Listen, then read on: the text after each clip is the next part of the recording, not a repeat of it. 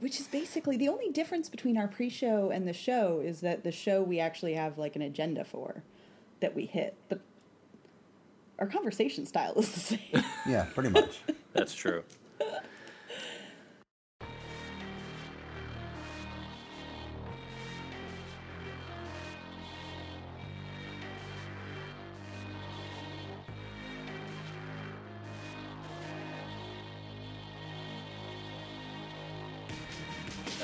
Welcome to another episode of Pajiba, the Pajiba television podcast. I'm Pajiba comedy editor Dan Hamamura. With me, as always, are Pajiba managing editor Tori Preston. Ooh la la! Ooh. I don't know if it's an upgrade or a sidestep. Does it come with more money, Dustin? Should we not talk about that? Is that wrong? That's anyway, uncouth. That's uncouth. Sorry. And bigger parking space. Pajiba's Mr. Puggle, Dustin Rolls. Did you know? No, that, I'm sure I did. The name of a baby platypus is a puggle. And doesn't I did not. You love platypuses even more. You go, oh, it's a puggle. Platypi? Platypuses? That's okay. Yeah. Well, I thought a puggle, isn't a puggle a pug and a beagle? Oh, that's a weird combination, isn't it? Is it? I don't know. I know. Probably. I thought a puggle, yeah, is like a sort of like a designer dog. My head's going to like a pig that doesn't get to go to Hogwarts because it's not magic. And also now I just realized pig and Hogwarts. Is that a thing? Have I made a thing? Have I created something? Is this anything? Pig, Harry Potter, Harry Porker. Harry Porker, yeah. I don't know. Seems like we're making fun of him. Anyway. It is a pug and a beagle, but it's also a baby platypus, and it's also a popular name given to a juvenile echidna. What the fuck is that word? A juvenile what? A spiny anteater. Oh, okay. Oh. A baby anteater is a puggle. Okay, but you're saying you named yourself after the baby platypus. That's right. Okay, how did you discover the... My son is full of useless facts, and he shared that with me tonight. Well, I would hardly call it useless. It's a very useful fact. Yeah.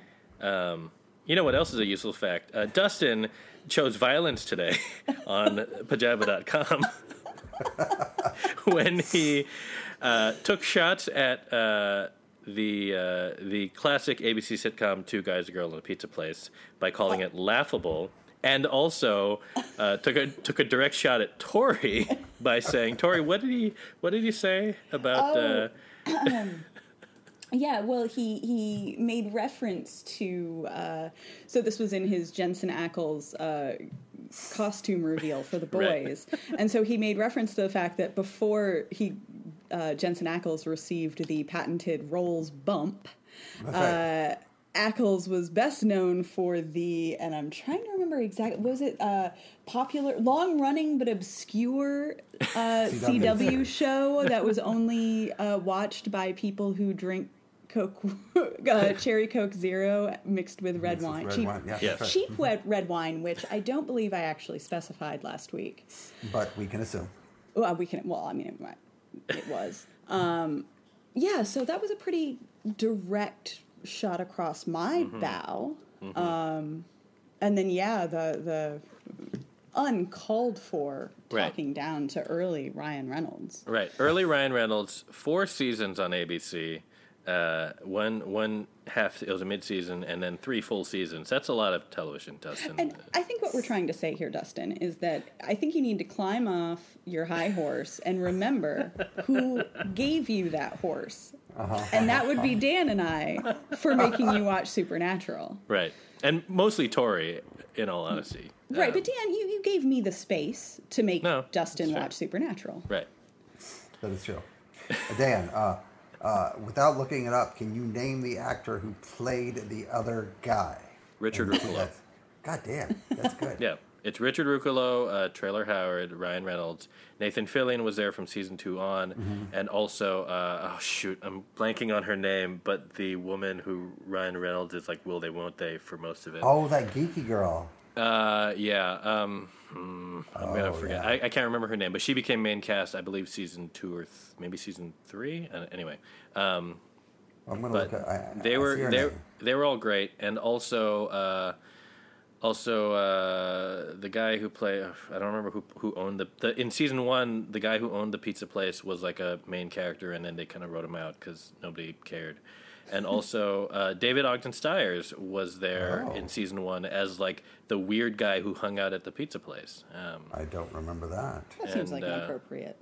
Yeah, and But Jennifer Westfeldt was on there for 13 episodes. she was Richard Ruffalo's girlfriend in season 1. Oh. They also had a guy named Worm who came in season 3. Germ. Germ, yes, thank you. He was recurring. I don't think he was ever full.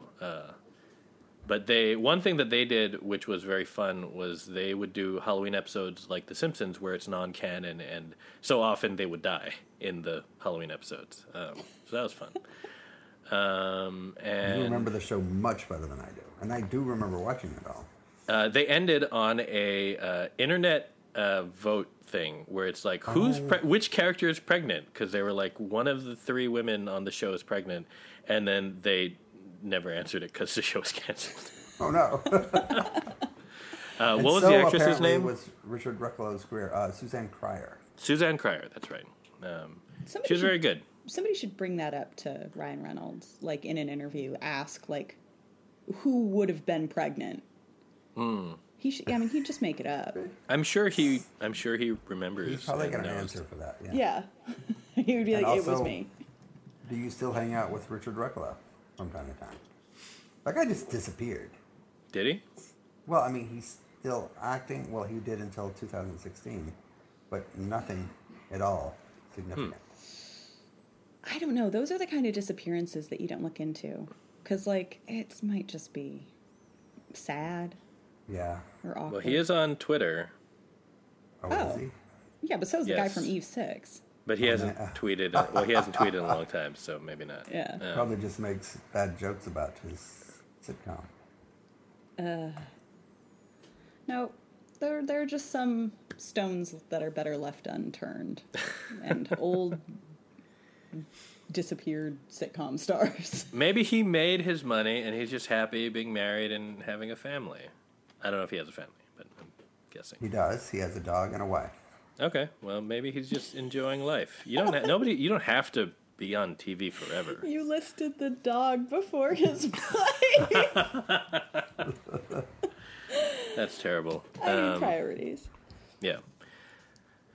Well, I had a transition, but I forgot it. So, Dustin's evil. We got it. Dustin's His wife evil. Oh yeah, lists made herself fun of. on Twitter as a commercial actress, ex-Ford model, hustler. What a weird thing to put on your Twitter profile. That's his wife. That's his wife. Yes. Like Okay. hustler, as in like I assume. the Yeah. inspiration for the movie. No, I think maybe she was in Hustler. Oh, Or maybe she just works like hustler, meaning like I go after what I That's want. possible. yeah. Yeah, probably. Except, yeah, she was a model. Yeah, and a hustler, not model and a hustler. Okay, yeah, that makes more sense. Thanks, Dan. See where my head Well, goes? Dustin is clearly drinking something great. So why don't you tell us what that is? I am drinking iced coffee, a soda, and seltzer. There's no alcohol tonight. No, It's too hot.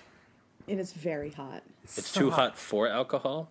Yeah. Isn't that when you're supposed to drink like a mint julep or something? Yeah, something I'm not a cooling, mint julep like person. Oh. cherry Coke Zero with some red wine on ice. Is that what you're drinking, Tori? No, I don't have the cherry Coke Zero, so I'm Oh. doing red wine with seltzer on ice Oh, because okay. it is very, very hot. Yeah. It is so hot here. Yes.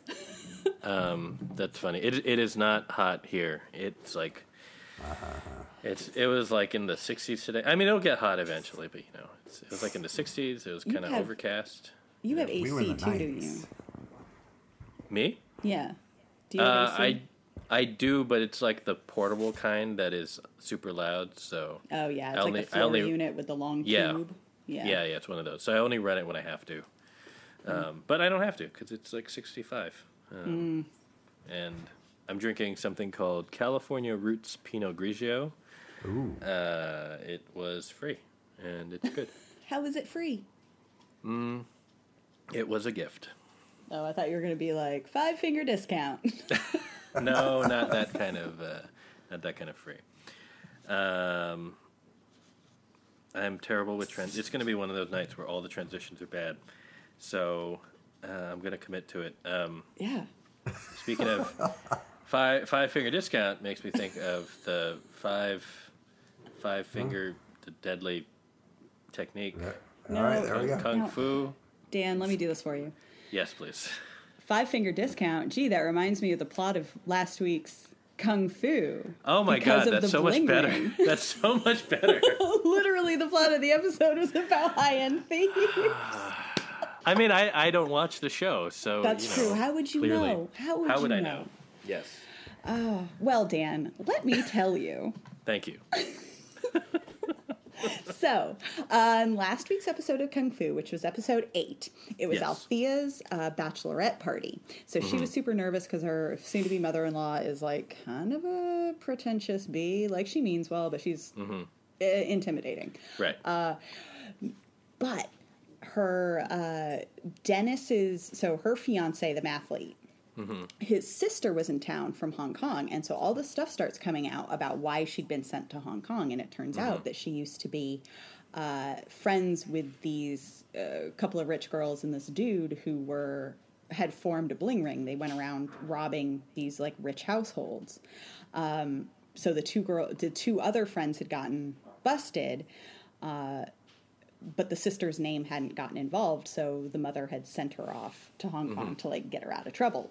Right. So when they found out that she was back in town for the bachelorette party, they basically blackmail her into helping them rob her own house, like steal her mom's jewels and everything like that as revenge. So Nikki has to break that up, and Henry is along because he showed up with a shirtless cardboard stand-up of Mathlete Dennis, which was entirely too attractive and very large. They really blew that cardboard standee up. Right. But anyway, so that's like the main plot. But the emotional stuff that's going on is her dad left her mom because he was so upset that the mom had lied about the background with how she's descended from the warrior, and there's one every generation, and it's clearly Nikki this time around. Right.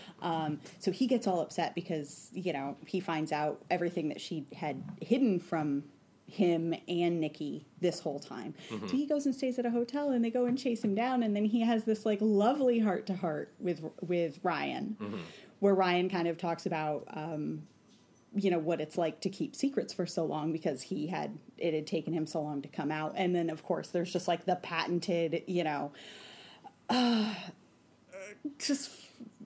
the father is just the perfect character. He's entirely too good, and he like gets all teary-eyed and does the perfect father response and hugs him, and it's very touching. And so I think this...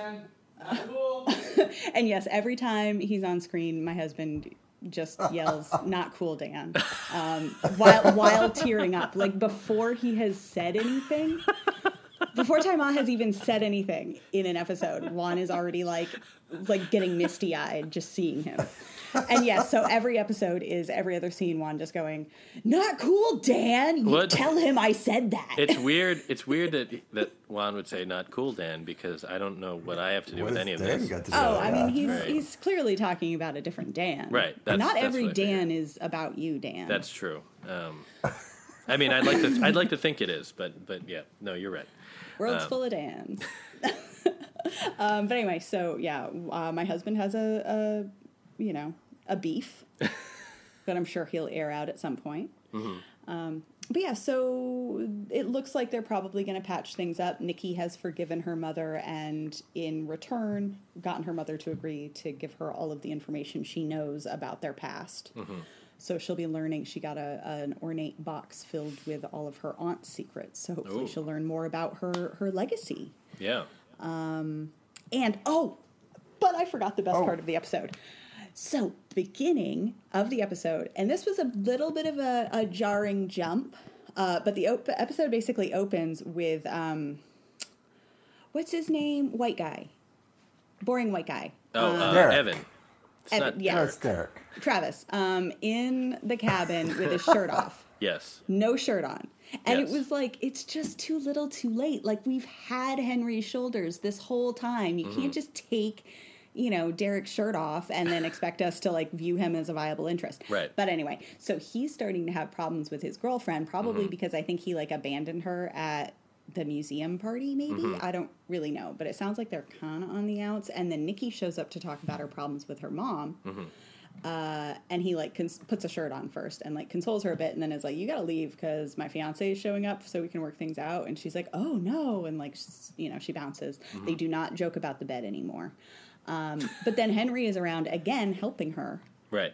Through the whole, like, find the sister and beat up the robbers and everything like that. So I'm just like, Nikki, you need to focus on the guy who gazes at you with pride every time you punch someone. Right. Stop turning to, like, the boring guy with your problems. Right. So, but counterpoint, Evan without his shirt on, there are a lot of muscles. Yeah, he was fine. It was nice. He was fine. Like, in a vacuum. Yeah. But, again, then Henry shows up and you're like... Right. So, I hear next week is going to be... Is it next week? As I understand it, they're going to do reruns for, I believe, 2 weeks. So this week and next week. And then after that... Yeah. And after that... I would also like to note that this particular episode was directed by Dan Liu, so that's probably who Juan was talking about. Oh, that makes sense, yeah. Yes, that's true. Again, because I don't watch the show, I didn't realize that. Right. So you didn't know. No, it's understandable. Yeah. Who's no relation to Eddie Liu. Right. Yes.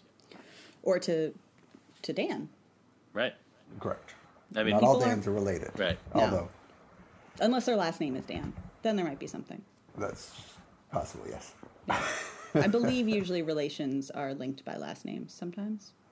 Sometimes. I don't know. That would be weird if you were related to everybody with the same first name. But it would be a great excuse to start giving kids, like, really weird first names. Because Right. then it would be like, you have no relatives. Right. I'm sorry, sun shower, moon face. You have no family. Right.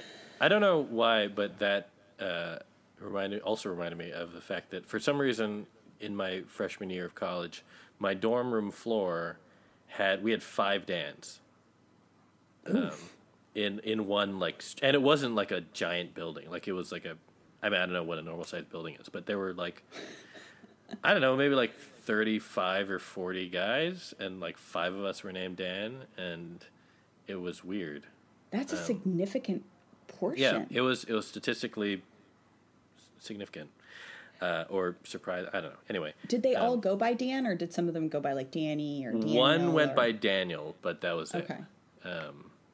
So, yeah, so it was 4 Dans, and maybe one of them might have gone by his last name, like that kind of thing. But yeah, 5 Dans. It's weird, and I am in contact with none of them. So, So you're the only Dan left standing. I mean, I didn't mean that like they're gone. Like, they're all out there in the world still. But again, some stones are better left unturned. Right. That's right. You don't know what happened. They're all hanging out with Richard Ruccolo. Maybe. It's Richard and his 4 Dan pool boys. Right.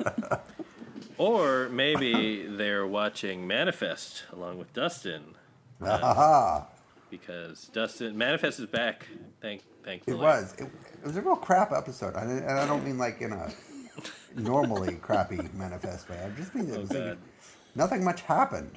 Okay. It was like they had a calling, but it was felt like a 2-parter. And the calling was to find the tail fin from the beginning of the season and destroy it. And if we're nearing the end of the season, if they do that, then that basically turns this season into something of a closed loop, which makes the entire season somewhat pointless, which is par for the course for Manifest. So it actually started to get itself back on track or onto some semblance of track this season. Yeah. And they're ending it. But at least it's, I mean, it makes sense. It's just kind of boring. Yeah. Okay. Well, I but mean, also, everybody's turning against the 828ers, like worldwide. It's become this phenomenon. It just like came out of left field. It's like all of a sudden, the FBI is after the 828ers. An 828 passenger in Singapore was executed. Oof. And Michaela has basically lost her job because she's an 828er. So, like, the whole world is turned against them for just because they're scared. It's unclear. Mm-hmm. So, is it since you mentioned a moment ago that it's making more sense, but that's not necessarily making it work better? Like, did you, if you had to compare the two, like, was there do you prefer the more chaotic version, or do you like this version more? Even if they have moments like this where it's not as things don't move as much. I think story-wise, it makes more sense now, but it doesn't make it a better show. So it was more interesting when it was all over the place. Okay. Which, I mean, they would hate for me to hear me say that because I, complained for 2 seasons that it was all over the place. Right. And now there's some consistency in the story, and it's just like, I mean, the all over the place was the only thing that made it interesting. Mm-hmm. What do you even want, I know. Dustin? Yeah, I know. Come on, Dustin, make up your mind. I mean, is the real problem just that the crackheads are gone? Oh, Or the meth heads or whatever? They're gone, but at least Paige Jennings from The Americans is there, and she's just a nuts person. She's single white femaling everybody. She thinks that she set the bedroom on fire and nearly killed the baby in order to prove something. I know. Huh. She was like, something will happen to save this baby because I'm an angel or something. No, because this baby is my guardian angel. Oh, she's getting that sounds like something Malady would have done on the Nevers. Yes. Oh my God, I completely forgot about the Nevers. Already. It literally left my brain. It was like 3 weeks ago. I know, but like for what, I mean, I watched it all, obviously. And still, since then, I have not thought about it once. That's the first time. I have a question. What's on HBO Max on Sundays now? Mayor and Nevers are gone. I don't see anything on Sundays anymore. I don't know. What is their new show? I don't know. I feel like I should know. Well, I'm no longer the TV editor, so. You know what is about to come back to HBO at 11 o'clock. It's the show that I caught up on this week. Betty. Betty. So just real quick to rewind, because that was my attempt at a segue. Smash cut. At my smash cut, yes.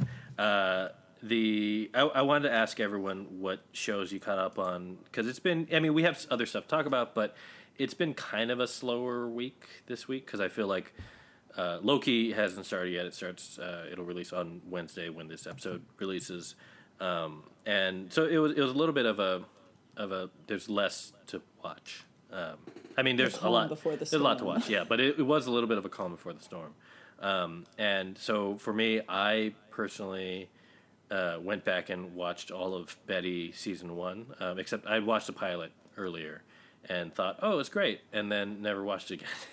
And I watched the rest of it and felt like, well, why did I not watch this when it was on? Because it's a great vibe, and it's like a cool hang, because it's about young like female skaters in New York City, and there isn't a ton of plot. Like, it's mostly just you're just hanging out with them as they go through their days, and it's kind of like, like it's low stakes. I mean, it's high stakes for them, but it's low stakes stuff where, like, they need a little bit of money, or like one of them owes the drug dealer, but the drug dealer is like a super nice guy, so it's not she's not actually in danger, or like their big goal for the season is they want to have like an all girl skate session, and they're trying to like make that happen. And then in between that, it's just like you get these gorgeous shots of New York or of them skating, whether it's at a skate park or through the city, set to like really cool music that I have no idea between the score or like the soundtrack what the songs are, but it just has a cool vibe, and it made me miss the city. But they're coming back for season 2 this Friday, so they have that Friday at 11 slot where it's like HBO kind of like lets weird shows do whatever they want. So like that's the slot that like Animals had, Flight of the Conchords had that slot, White Snack had that slot. So I hope that they're just allowed to do what they do and left alone. And I know both of you had shows to talk about too, so I wanted to ask you, Tori, what was your catch up?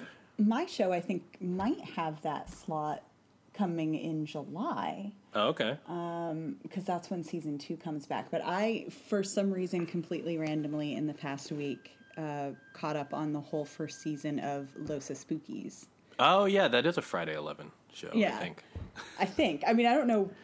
It is perfect for that slot. Mm-hmm. Right. I can't imagine HBO would put it at any other time. Right.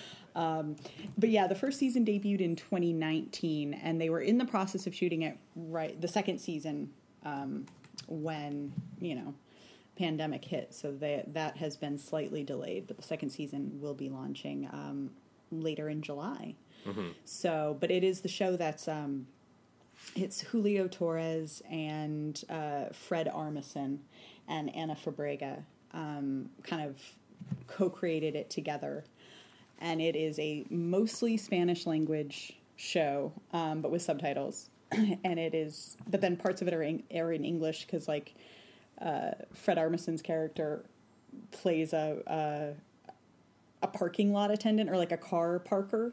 Okay. in Los Angeles, but most of the show takes place in some sort of like unspecified Latin American country. Mm-hmm. But they can still get to LA, but they're not saying it's Mexico. Okay. Like it's very but yeah, all the other main characters are they're a bunch of weirdos who want to try and start a business where they make it's like they make horror stunts on demand. So if somebody needs to pretend they've found an alien, the Los Espookys crew will make that happen, or pretend that there is a haunted house. And they will staff it, or so they and so it's like it's a very specific, weird skill set, right? And it's I mean, if you've ever seen any Julio Torres comedy, it is that sort of aesthetic, but with an actual linear plot. Right. It's great. It's absolutely wonderful. That sounds like a show that if I were to watch it, I would be like, why didn't I watch this when this aired? Well, and that's the thing. It's like I always knew I was going to love it, and I didn't watch it for no real reason other than I kind of always wanted it in my back pocket for like when I'm sick of everything, right. I'll finally bust that out and watch it, and it will just make me happy. And that was what happened this last week. And completely, So it served its purpose. It served its purpose. Oh, sometimes it's got like a weird telenovela, like kind of drama to it, and it's, it takes a little while to like get the rhythm of it, but once you have it, it is brilliant. It is hysterically funny. Cool. Dustin would probably hate it. It's weird. Yes, it doesn't sound like the sort of thing that I would like. Well, Dustin, I'm sure has his own. Let's hear. Far more straightforward. What was your catch up, Dustin? Because I don't know that I'd even heard of it. It's on Apple TV Plus. And the second season starts on Friday, and it's called Home Before Dark, and I somehow missed it when it debuted. It's sort of it's a small town, 9-year-old girl in a small town whose dad is a journalist who got fired, and now she's like an aspiring journalist who tries to solve a cold case. And it's got Joel E. Carter and also Abby Miller, both from Justified. Mm-hmm. And Jim Sturgis plays the dad. Mm-hmm. And it's not dark like Mayor of Easttown, but it's I would say family friendly for older kids, but not like super family friendly. It's like, dark enough to be interesting. Right, because she's still solving a crime. A murder. Oh, yes. okay. But she's 9. Yeah. She is 9. Okay. And that's a little weird. But it's kind of a darkish Nancy Drew, but not the CW kind of Nancy Drew. And I've heard that this is, I think this is based on there was an actual, like, girl who kind of does it. I don't know if it was a murder case, but like who actually did this, right? Yeah. Right. It says that at the beginning of every episode, but I thought it might be like a Fargo thing. I don't know. Like, really? 9-year-old journalist? I do remember reading an article about it, maybe. I mean about the original real life girl. Yeah. Oh, I just wanted to watch one episode to see, what it was about in case I was interested in the second season, and ended up watching like 7 episodes in a row. Mm-hmm. But yeah, it's a solid show. And that's another one where the second season is about to start, right? Yes. Yeah. So that's funny because we all chose, whether it was on purpose or not, we all chose shows that are about to return, and we're kind of like, well, we should probably see what this is about before that happens. We gotta get it. We gotta get it in before Loki starts, because that's Right. all we're going to be talking about for 6 weeks. Right, 8 we're weeks? definitely just going to be talking about Loki for a bit. Really? And we're going to do that all the time. Loki is. They had that reference to your favorite golf movie, Dustin. Yeah. That's not a joke. That's an actual thing that's in the show. It was a joke. Did you not read the whole Twitter thread? No, I didn't. Oh. Yeah, sorry. Yeah, no. Somebody, Ben Meckler on Twitter, made a joke about how one of the places that Loki time hops to in his, adventures with the TVA is the 2002 rap party for the Shia LaBeouf movie Holes. Right. Oh, that's too bad it was a joke. I was kind of Which excited one about of the three of us have seen? Yes, but the other two realized it was a joke. Right.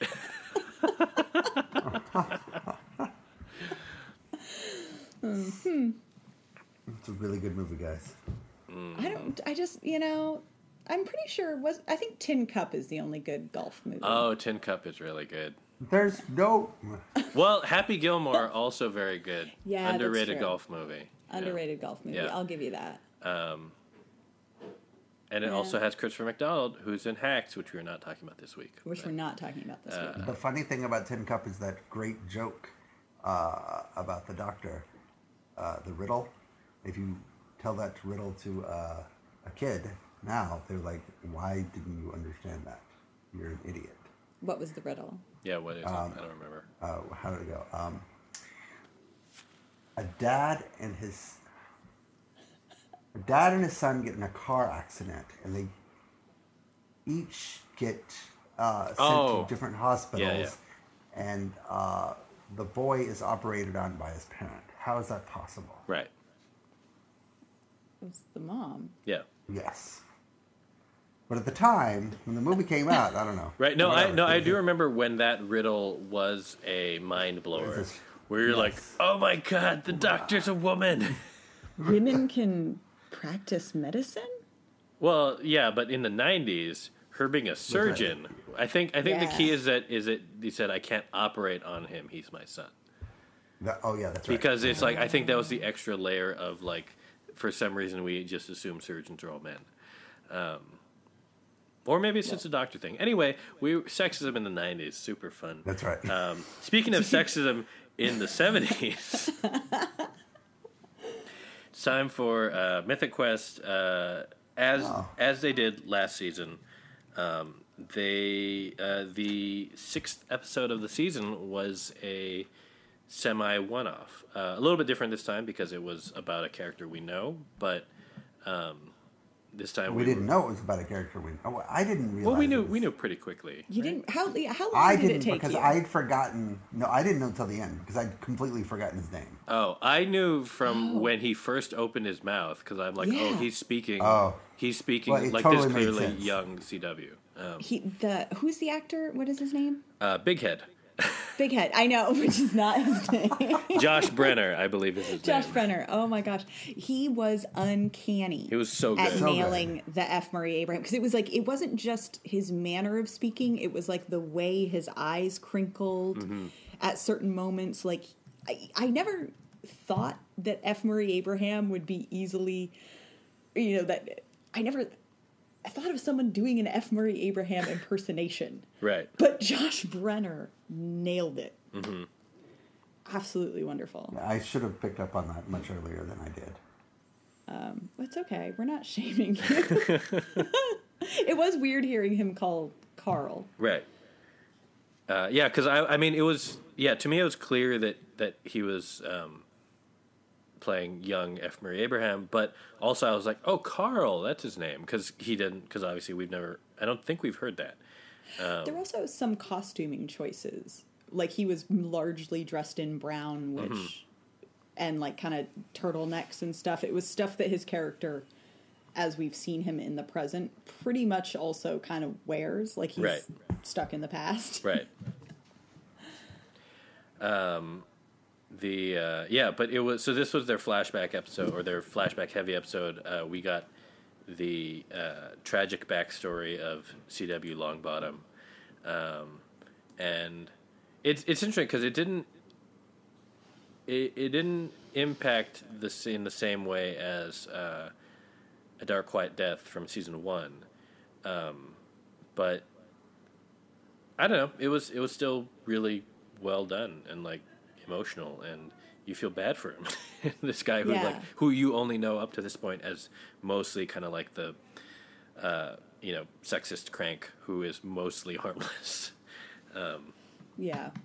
Like, harmless but sort of pathetic. I mean, it shades in stuff that you maybe kind of already knew. Like, he's a bit of a fraud, but it also gave him this one, and this was, to me, was kind of the tragedy of it, like, and it speaks to the kind of spectrum of, not Spectrum Originals, the spectrum of creatives, where you may not be good at the thing that you want to do, right? But it doesn't mean that you're not imaginative or a visionary in another way, right? And so you have this guy who like desperately wants to be Isaac Asimov, or like wants to be this, imagine worlds and write epic novels, and he's just not a great writer. Right. But it doesn't mean that his mind isn't able to come up with anything, because the kind of big aha moment in the past is that the first time he sees in a window display, a very early video game, was it Pong? Right. Yeah, it was Pong. And he bursts into the office of Amazing Stories, I think, where he was a copy editor, and he's raving. Right. About how that is going to change the nature of storytelling, and eventually you'll have writers who are creating these actual worlds, right? Where players, where the reader is able to make the choices that form the story. I mean, his character envisioned exactly what the future of video games, the potential of video games was, right? But he couldn't write a book to save his life. Right. Or even a short story, apparently. Or even a short story. And so, you find out that the Nebula Award that he's always waving around was for work that he basically stole. Right. Because Isaac Asimov gave him... his one kind of like victory was when, at his low point, he's so broken and defeated and has nothing left to lose that he kind of like forces his manuscript upon Isaac Asimov, who sends it back with edits, but the edits are, he's rewritten it word for word. Yeah, he's redlined the entire manuscript. Yeah. But CW takes it and then becomes CW Longbottom. And yeah, it's it's interesting because that moment of inspiration, not just because it was video game related, but it struck me as kind of it reminded me a little bit of *Halt and Catch Fire* in a way that made me really enjoy it, because I'm like, oh, this is like the tragedy of seeing the future, that you're not entirely, like, you're so far ahead of the curve that you're going to fail because you can't, because the world's not ready for this. But no, it's good. But so the moment of, this is him in the past, and he fakes his way into success, which is fleeting because he does not have the talent to back it up. Right. And it's about the friendships that he kind of loses along the way. But then and so you kind of see his character, like the ambitions and how they were thwarted, and some of the things that made him into who we know now. And then it kind of fast forwards to not exactly the present, but the recent past. Right. And it's when Ian and Poppy recruit him, how they meet him. And it's, Ian being a fan of his novels, and basically through no effort of CW's, he just shows up and offers him the opportunity to write a video game. Right. Because he was selling chicken at like a Renaissance fair. Yeah.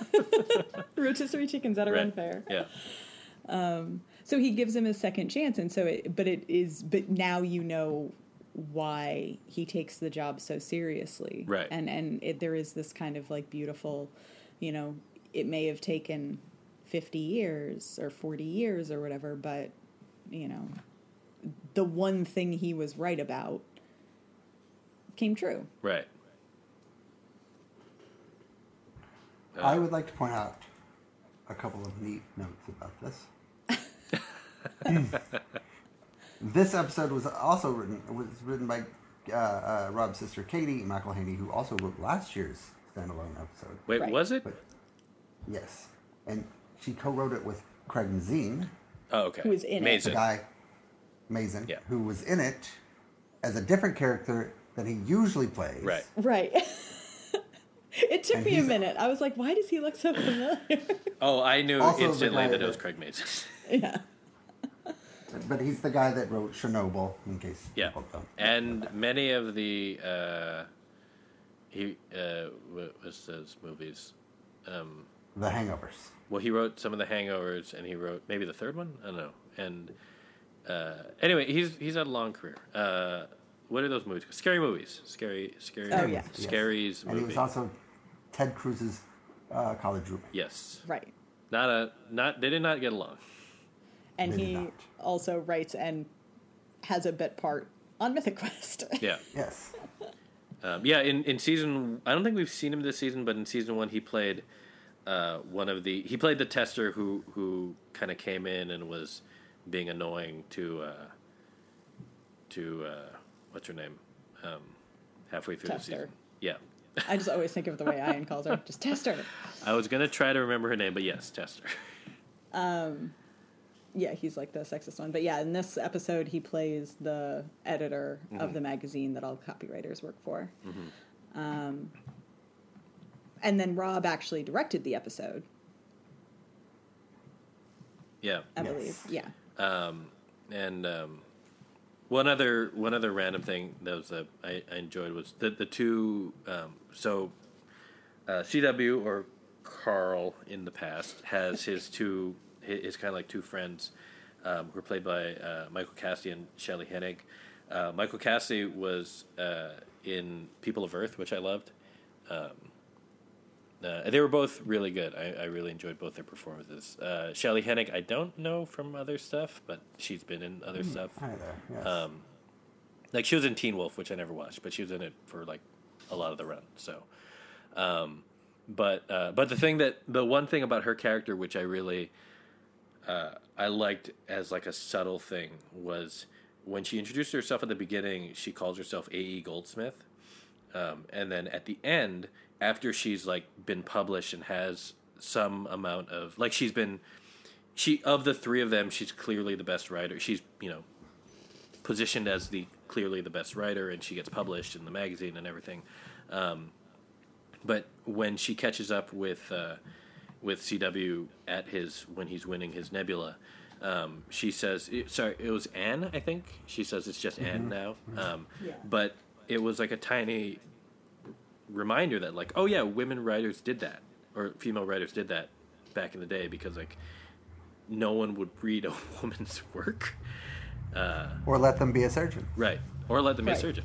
Until she was popular enough and successful enough that she could use her own name. But it also seemed like even though that was the reason she would use her initials, he was copying her when he... Right. Right. He's switched over to because she's the successful one. Right, because, she becomes the one he aspires to. Mm-hmm.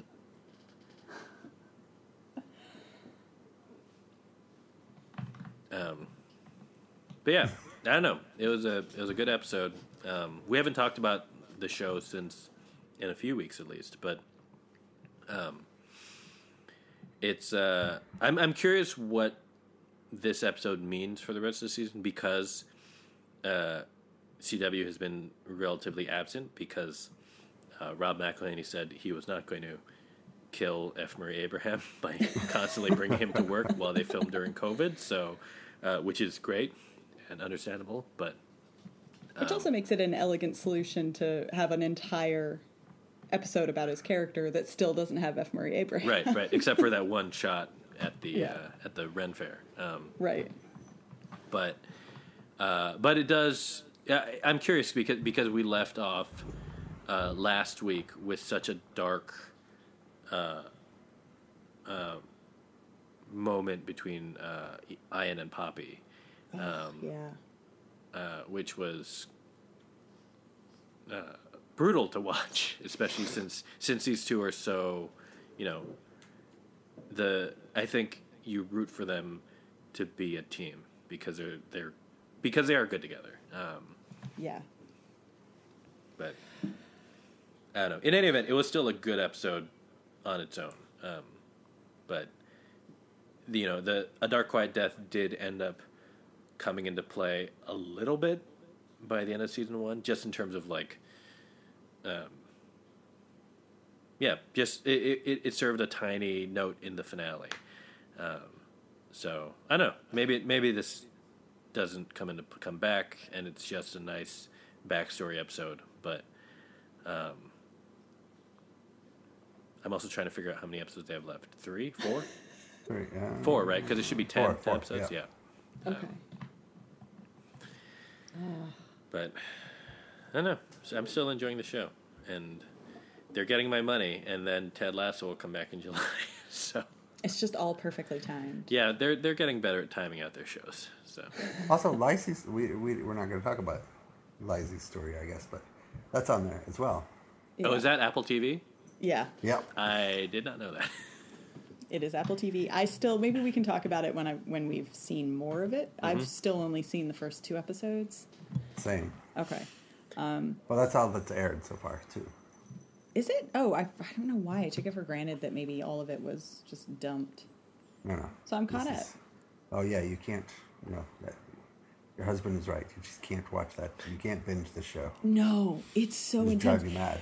But, also, okay, so let's talk about, can we just talk about real fast? Yeah, sure. We don't have to say anything about it, but I feel like for the first 2 episodes, it's very intense, and you kind of walk away thinking a bunch has happened, but if you think back on any of the events, nothing has happened. I mean, at the very end of the 2nd episode, there's kind of like a creepy stalker guy who shows up and like microwaves a bird. But other than that, nothing has happened. The only he did microwave a bird. That's a pretty big deal. Well, it is, but over 2 entire episodes.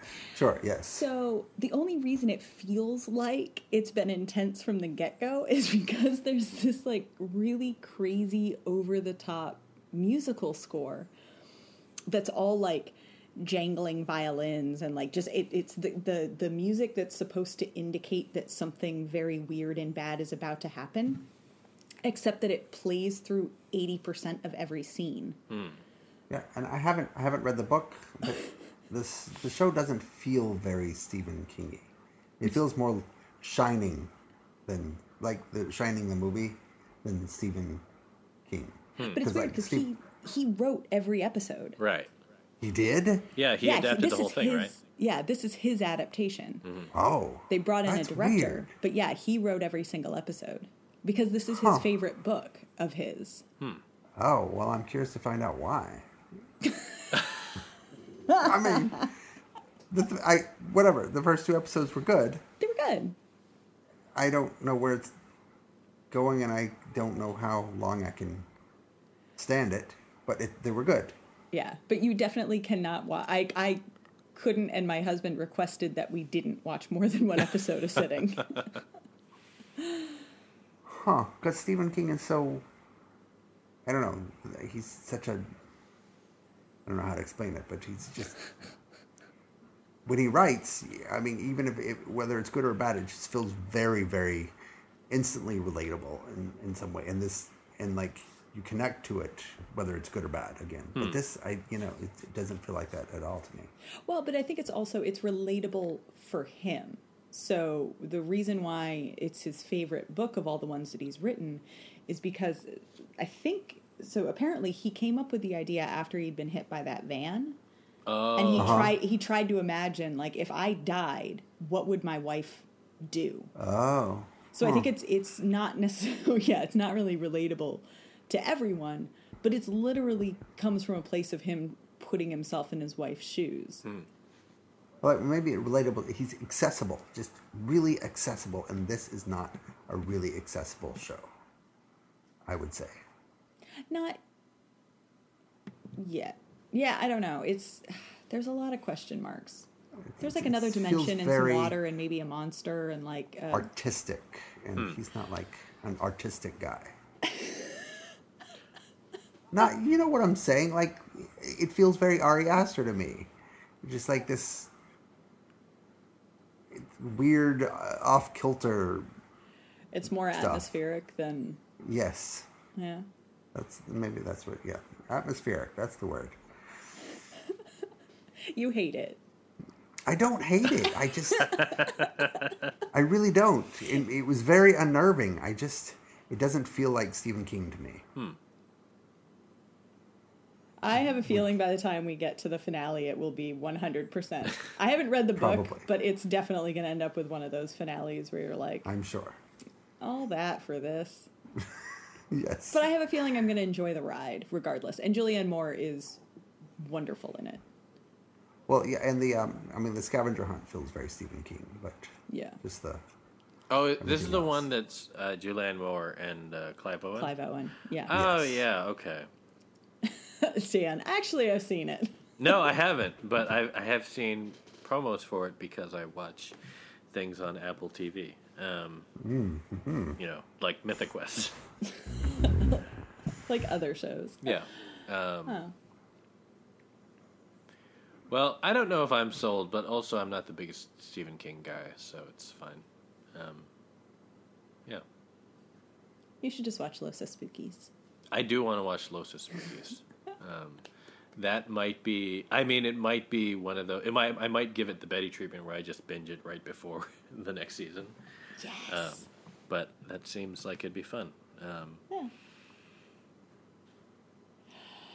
I don't know if there's a transition. I was trying to find one, but it was going to be about like first you can't. It was going to be about the bingeable nature, but anyway. I think awkward silence is like the transition. Oh, there we go. Speaking of shows that you can binge, and people seem to like, Sweet Tooth on Netflix, which I've only seen the first episode, so I don't know beyond that. I've only seen one episode too, but all I want to do is like watch it now. Yeah. I don't feel the same way, not because I disliked it. I watched the first episode and it is wonderful. I don't think I'm emotionally capable of watching the show. It fills me with too many emotions. It's like Bambi. It's like I feel like the whole show is just going to be Bambi. Right. And that almost, I'm like... It's talking Bambi. It's talking Bambi. I don't feel emotionally mature enough to handle it. Mm-hmm. The tone reminds me weirdly of the Where the Wild Things Are movie. Yeah. Which I loved. Oh, yeah, okay. And nobody really saw it, but I loved it. I saw it. It really is like a fairy tale. Mm-hmm. Yeah, it's very whimsical, but a little dark. Yeah, I mean, it's still post-apocalyptic. There's a disease. Yeah. There's a lot of question, but like, it's so whimsical and just heartwarming and touching and. So sad about Will Forte already, though. I know. So just to set up, if you haven't seen it, it's the new Netflix show. I believe it's 8 episodes, hour-long episodes. It's based on a graphic novel. Series, or graphic novel series, or comic series. Yeah, you get it. Yeah. It's based on a comic like everything else is. And it is, the main character is a young half deer, half human hybrid named Gus. And he's a 10-year-old boy. The quickest version of the setup is there's a disease and a pandemic, which cool, but like, civilization falls apart. That was actually the thing that I was like, do I really want to watch this? But they get past it pretty quickly. So it is but anyway, and it becomes at the same time as this devastating pandemic that kind of destroys society, there's also these kids start being born who are hybrids between animals and humans.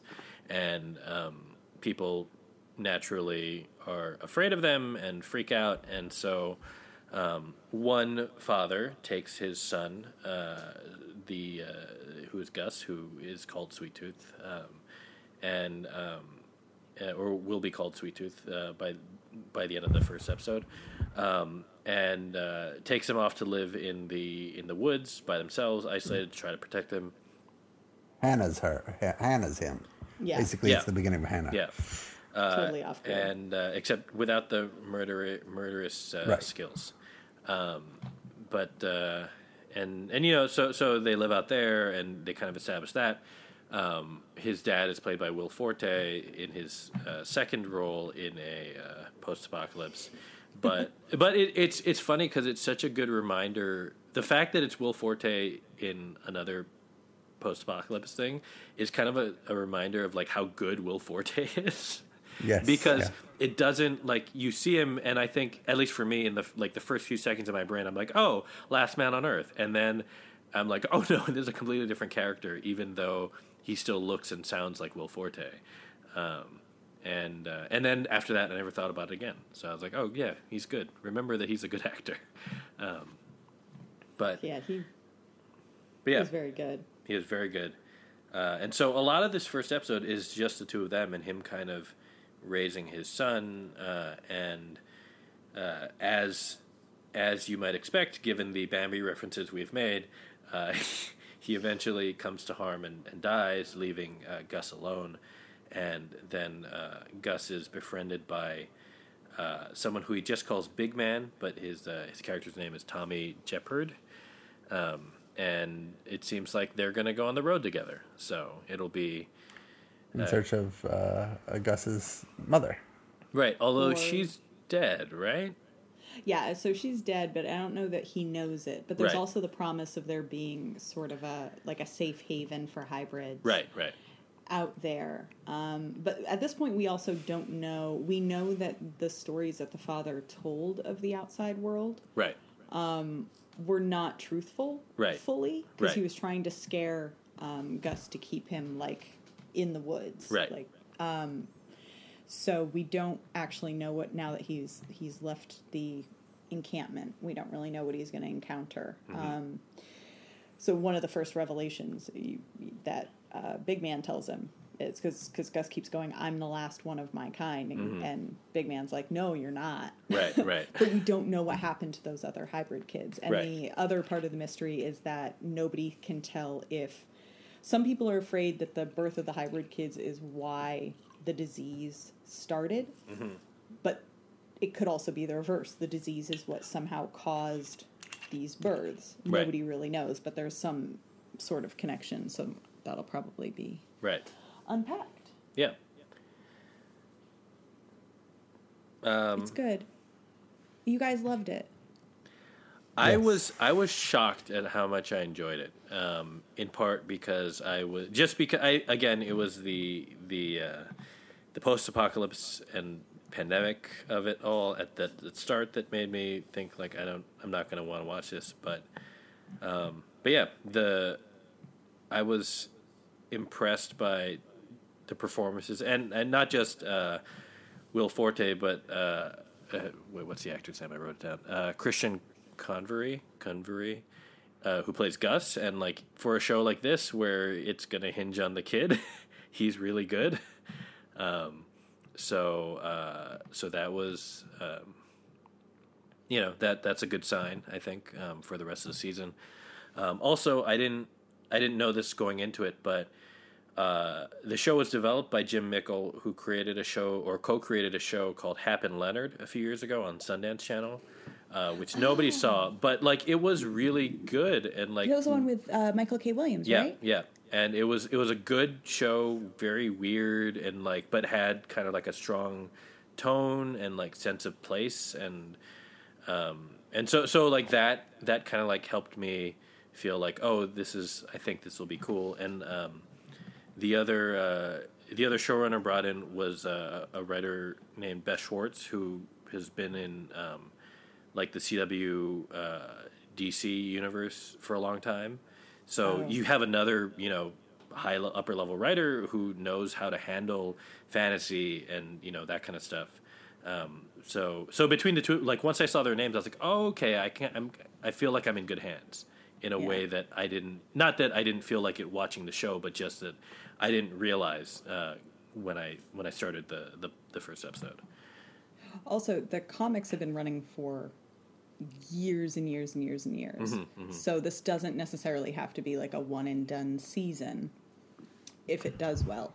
It also seems like I don't know where the season is going and I'm not familiar with the source material, but based on the first episode, it seems kind of older kid friendly.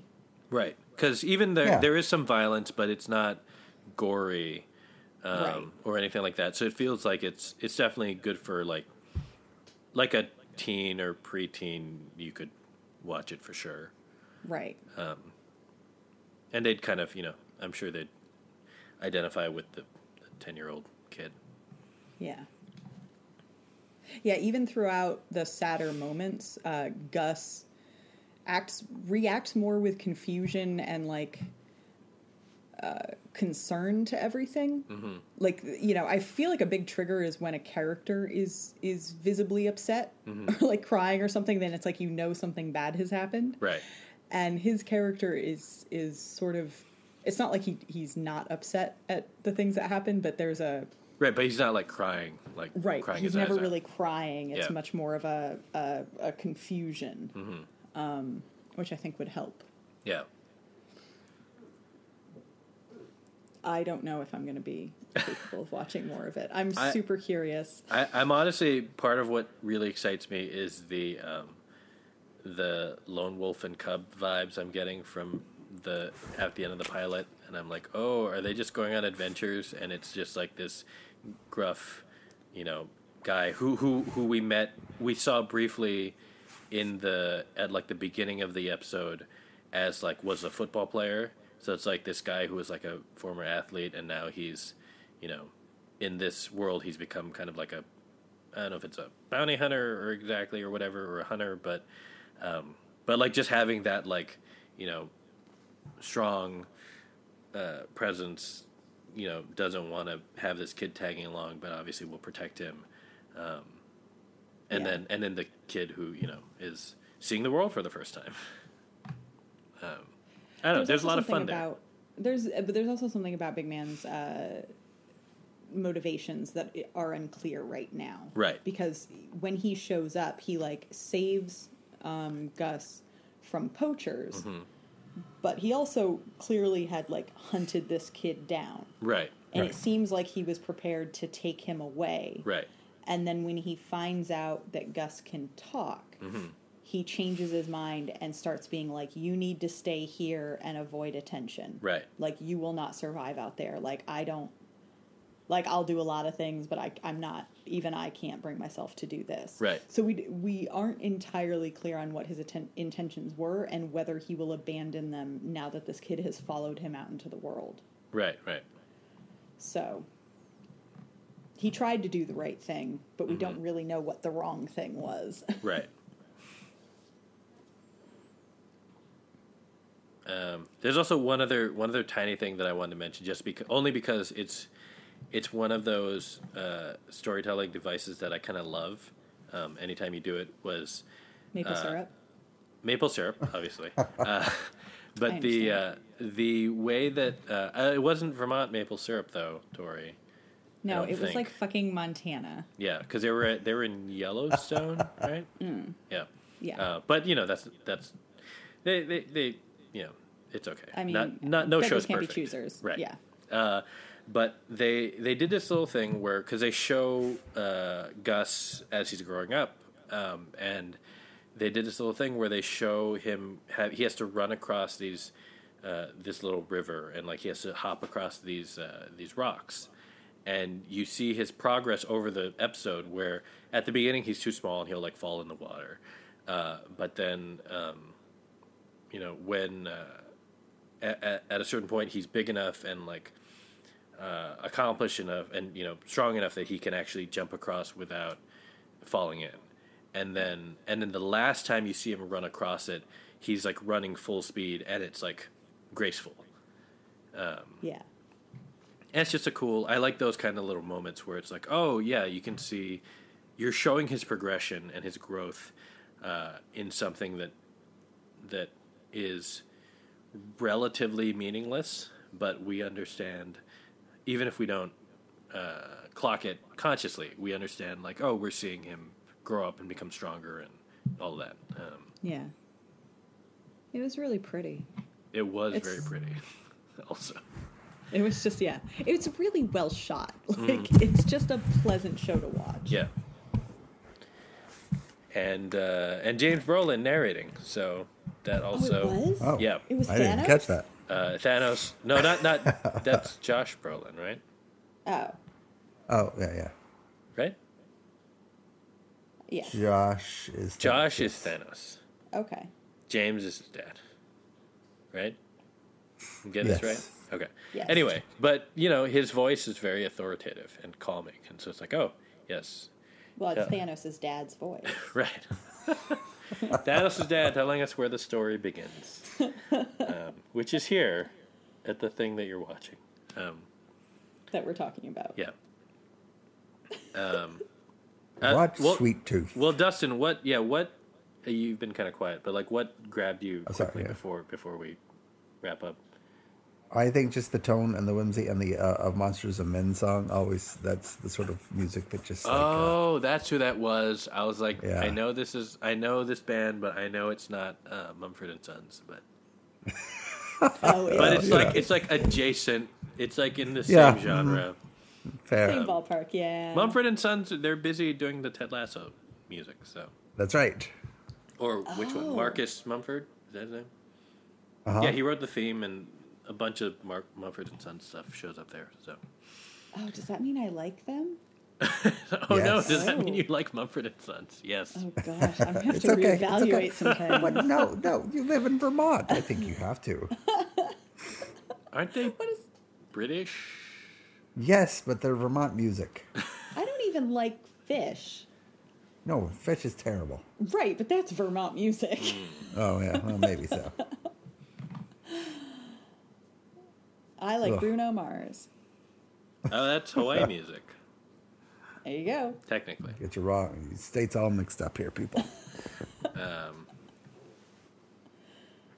Anyway, Dustin says watch Sweet Tooth. I also say watch Sweet Tooth. Tori says don't watch it if you have emotions. No. Or she's not gonna. She's worried. Oh, watch it if you enjoy emotions. Tori does not, which is why she likes Lizzie's story. Yes. Just really setting up a dichotomy here. Oh, wow, we did it, guys. We did it. We did it. Tori, congratulations on your first episode as managing editor, which I'm sure feels good. I'm sure you feel very different. It's, yeah. I mean, the world feels different from here. Yeah. I feel more capable. Well, we'll be back next week. I'm sure we're going to talk Loki. We're definitely going to talk hacks and other things, no doubt. Yeah, I don't know. Do you guys have anything else to say before we sign off? I got nothing. I'm empty. All right. And so is my wine bottle. So that's how you know it's been a good night. And off of that, have a good night. Good night, everybody. Good night. Or good day. Or, yeah, good morning. Oh, God. Enjoy your walk. What if it's a nice afternoon? Oh, yeah, that's right. All this is staying in.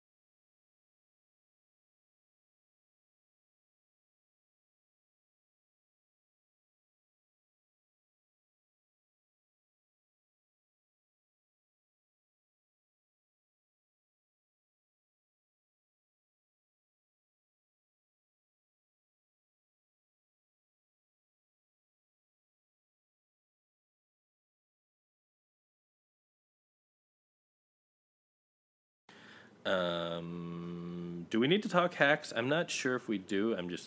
I think that we should hold off because it's gonna. I mean, it was a really good episode. Yeah. But it's like we're gonna talk about it next week. Yeah. Right. So I feel like we do the last run. Yeah. If we want to bring up the, although I will say, I loved the comedy shop or whatever, like the stand up. Oh episode, yeah. Where she buys off the sexist guy. Yeah. Like I liked a lot of what they're doing, but I also like the way you just see these two women bonding so much. Mm-hmm. And then they show the preview, like where they left it for like the last 2 episodes, and I'm just like, oh god, this is gonna get so bad. Yeah, I'm really worried about it. Like I'm excited, but I'm very worried about the finale. Me too. I also really like that I don't know the guy. I mean, I know he's a comedian, but the guy who played that sexist comedian, he was really good. Like that flicker in like his face where he's like, wait, am I really going to do this? But, like, I actually do like performing, even if I'm not good. Yeah. And, like, he was like, what, can I do a podcast? Like, no. No. Like, you need to never be on any sort of public stage again. Like, yeah. Because that's definitely, like, there are a lot of, I've probably met many of those comedians who are, like, they're not good at it, but, like, they're good enough to be okay, like to be in that kind of like that level, right? But also, as much as like they would love to sell out, they do actually love it, even though they're not that good. But also, is it that they love the craft or they love the attention? I think they love. I mean, I think they love the attention, but I think that there is a part of them that like, as bad as they are at it, they do kind of like need it the way that other like, quote unquote, real comedians need it. Right. Like they don't need it in the way of like crafting a great joke, but they need it in the way of like they need that outlet, they need that attention somehow. Yeah. It's just that it manifests in a terrible way. In a horrible, horrible way. Yeah. But I liked, I mean, so much of the show, and it just barely walks the line between being like too on the nose and being like, I like the balance of it, where they kind of present both viewpoints without invalidating one of them. Right. It's like both characters have their say, and some of it is very sort of like they become talking heads for two generations of opinion, as opposed to, but they still kind of tie it to like, no, these are fully formed characters saying this. Right, right. Even if it does sometimes start to feel like an online think piece. Right. You know, but they're able to kind of delve into these issues without, like, you never really have a victor, but you also never have, you're not invalidating one. It's not like, oh, the old way was bad, or like, you know, you should have stood up then. It's, you know, like Ava is right and Deborah is right. Right. Like, I really, and so many of their interactions come off that way. Mm-hmm. Like, they each have a valid point. It's okay. Life is complicated. It's also kind of sometimes feels like that thing where we're so used to saying both sides is, you know, it's like the weak thing. Like, you need to, like, both sides is terrible. They're like right. Anathema. And it's right. Like, no, sometimes that's just nuance. Right. Right. That's the problem is that we've come to a place where both sides automatically means, you know, you're not taking a stand versus right. Like this situations like this where it's like, no, it's not that easy and it's not that simple. Yeah. Especially at the micro level, at the individual level. So right, exactly. Yeah, but yeah, we'll talk about it next week. Yeah. Although I did have a thought that maybe I'll just take this like 2 minutes and then make that the bonus track that we've never done. Yes. We'll the Hex conversation that we were supposed to save for last week, but we then talked about it anyway this week. Yeah. And we'll say it all again next week. Yeah, but it'll just be like the episode will be 15 minutes longer for no reason because it'll be 14 minutes of silence and then that. But you have to include this bit where you're talking about how you're going to... Oh, yeah, no, this is the actual ending of that. But excellent. Good night, everybody.